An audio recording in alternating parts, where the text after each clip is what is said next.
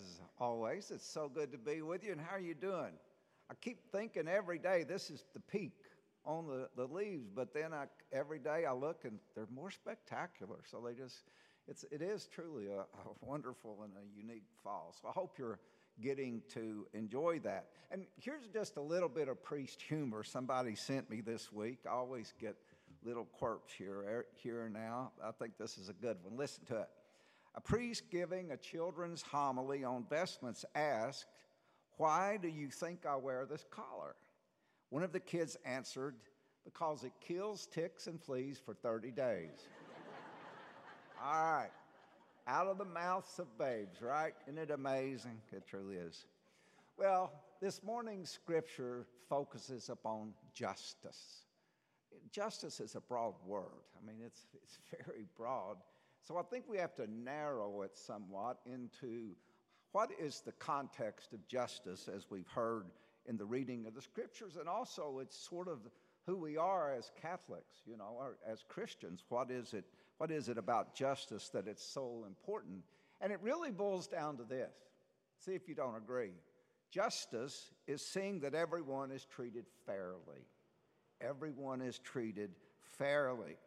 Well, regrettably, I must say that in some parts of our society today, there are things that sort of determine whether or not you're going to be treated fairly or unfairly, like how much money you have, your wealth, your power, and your position. Those are the kinds of things. And based upon how much or how little you have, it can determine whether you get more than fair treatment, or you don't get fairly treated at all. Wouldn't you agree with that? I think that's very true. And as I reflected upon that and the theme of justice, as we see, it also took me back to a period of time when I was an advocate for a group called the National Alliance for the Mentally Ill. And what I did was I was an advocate to support the fair treatment of those who have been diagnosed with mental illness.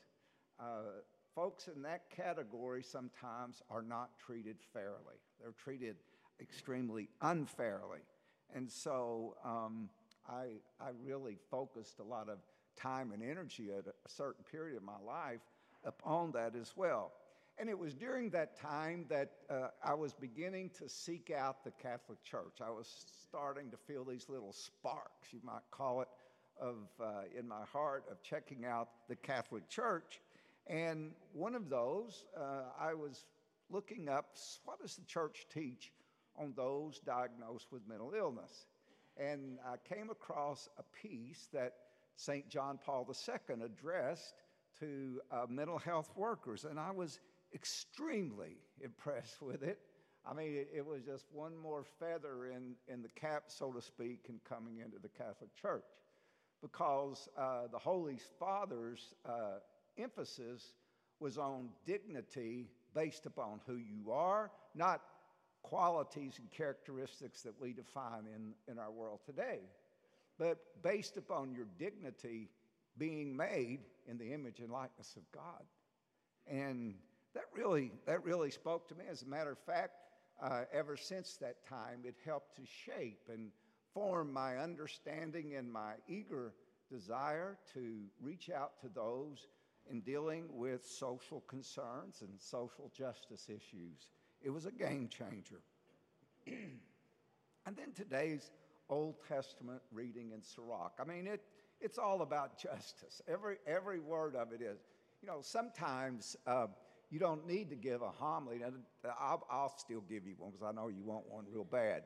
But sometimes you don't need it because the scriptures do just a great job of it. You don't need anything. And this would be one, but I'll still give you a little bit of comment here. But listen to this. I think it really speaks wholeheartedly. The Lord is a God of justice who knows no favorites. Though not unduly partial towards the weak, yet he hears the cry of the oppressed. The Lord is not deaf to the wail of the orphan, nor to the widow when she pours out her complaint. The one who serves God willingly is heard. His petitions reach the heavens. The prayer of the most lowly pierces the clouds. It does not rest till it reaches its goal, nor will it withdraw till the Most High responds, judges justly, and affirms the right, and the Lord will not delay. That's pretty straightforward, isn't it? I mean, that's what I would call some very powerful scriptures. Can you think of an example in the gospel where that's really lived out? Well, sure, there's plenty of them. Take today's reading, for example. We got two guys that are praying. Jesus is watching. He's observing. One's a Pharisee. You know, he was sort of the one that was looked up, who thought he was better than others. I mean, didn't Jesus say that in the reading? He sort of despised people, because they're just not as good as me.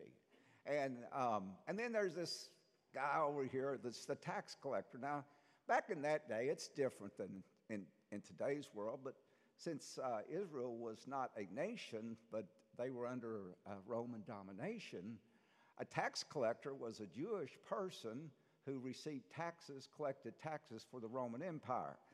So you can imagine the popularity that they had among the people and how that group would be considered looked down upon, and that happens in several occasions. I think it's very interesting to me that one of the 12 apostles would become a tax collector. You know which one that is? Well, his name's Levi, but we go by Matthew. He was a tax collector. Jesus went up to him one day and said, "Follow me." And guess what he did? He left the tax table and he followed Jesus. I think that's powerful. See, Jesus wasn't giving unfair treatment. And what does Jesus say? He says, and the questions he answers are so obvious because you know what? You know inside what's right and what's not right. People ask me a lot of times, "Well, what should I do?" I said, "Well, what do you think you should do?" There it is. You know what to do. And that's what Jesus. Who's justified? That's what's the question. Which of these two guys was justified? Well, Jesus said it was the tax collector, wasn't it? So here's something we have to remember about justice, because you can misunderstand it in the sense that when we talk about justice, it's like treating people fairly, but the church talks about giving preferential treatment. That doesn't sound like fairness, does it? Well, why does God do that? Preferential treatment to those who are most vulnerable. Why? Because they don't get it here. That's why. Because like the old Pharisee, they despise people, And so we have a tendency sometimes not to treat people fairly, particularly if we think they're beneath our dignity. God says, "I'll step in and I'll make your dignity just fine."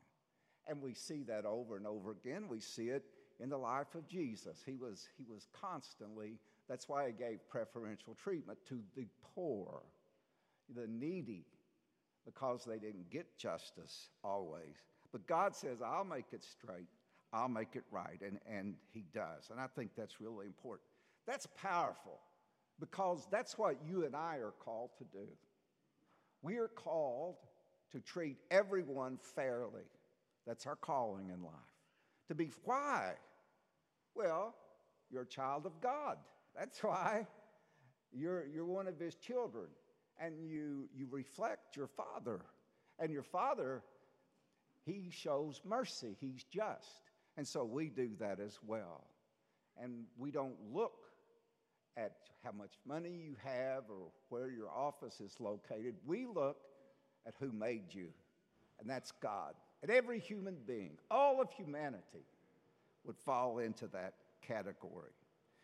We need to be reminded of that, and I'm glad that we had that in the scriptures today. But we also need to, this is a time of the year where we need to be extra mindful of it, because in a couple of weeks, just a little over 2 weeks, we'll be voting on those who will be taking positions of leadership in our government.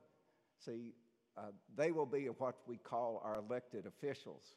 And our elected officials reflect who we are, right? That's right. So it's important that when we vote, we express our conscience, what it means to be a child of God in our vote. Here's a big difference between Catholic and, Catholics as you think about voting. How many times have you heard, it sort of goes in cycles because it's a great tagline, about every 2 or 3 presidential elections you'll hear it, but what you hear is this: are you better off than you were 4 years ago? How many of you heard that? Well, yeah, we've all heard it, haven't we? Are you better off? Well, what are they talking about? They're talking about your economic position. Are you better off economically than you were 4 years ago? And that's important. But that's not the question. That's not the primary question that Catholics ask. What is the primary question the Catholics ask? They ask this question: are we better off? Are we as a people? Because we care about all people. All people. It's not about me. It's about we. And that's why the church is so adamant about that. And I really appreciate it, because that's a higher level of consciousness. We always want to take care of our needs, and feel like we're comfortable. This is a higher level of consciousness, because we're talking about taking care of the needs of all. A lot of times that can mean we don't get as much as we want because we're taking care of the needs of all. That's exactly like when we take up collections and do things like that to help the poor, feed the poor, whatever. That's money you don't have to spend, isn't it? That's right. So you're making a decision. There's a decision point. You're expressing your conscience, your faith of who you are in God. And I think that's really important. So it's important that we ask that question. And to do that, I want to give you a couple of quick bullet points. I'll really simplify them even more than what I have here. But here's what I encourage you to do. Go to the U.S. Conference of Catholic Bishops website, and it's a beautiful document. That they have on forming your conscience, faithful for faithful citizenship. That's what it's called. It's free. You can go to the website. It's great. I like to read it, particularly this time of the year, because it reminds me. But what the bishops have done is they've established 10 goals for political life, and how important those goals are. Well, we've already talked about 2 in the last couple of weeks, because of the constitutional Kentucky Amendment, that's coming up, number 2. So we've talked about protecting the rights of the unborn, and that's important. We've also talked about protecting life as a whole, vis-a-vis war, vis-a-vis euthanasia, vis-a-vis those kinds of things, death penalty, all that. So I want us to go very quickly on things that we need to do. Number 1, as we think about who to vote for, help families and children overcome poverty. Sounds pretty honorable, doesn't it? Yeah. Ensuring access to and choice in education. We sure want that, don't we? Oh, man, we're fierce about that. Well, we need to do that for all people. Decent work at fair living wages, adequate assistance for the vulnerable in our nation. Here's a good one. Provide health care while respecting human life, human dignity, and religious freedom in our healthcare system.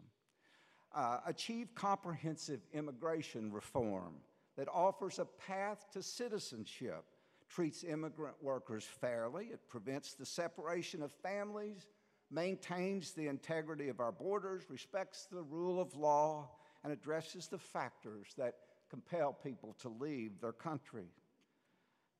Here's another one. Continue to oppose policies that reflect prejudice, hostility towards immigrants, religious bigotry, and other forms of unjust discrimination. We don't have no problems with that, do we?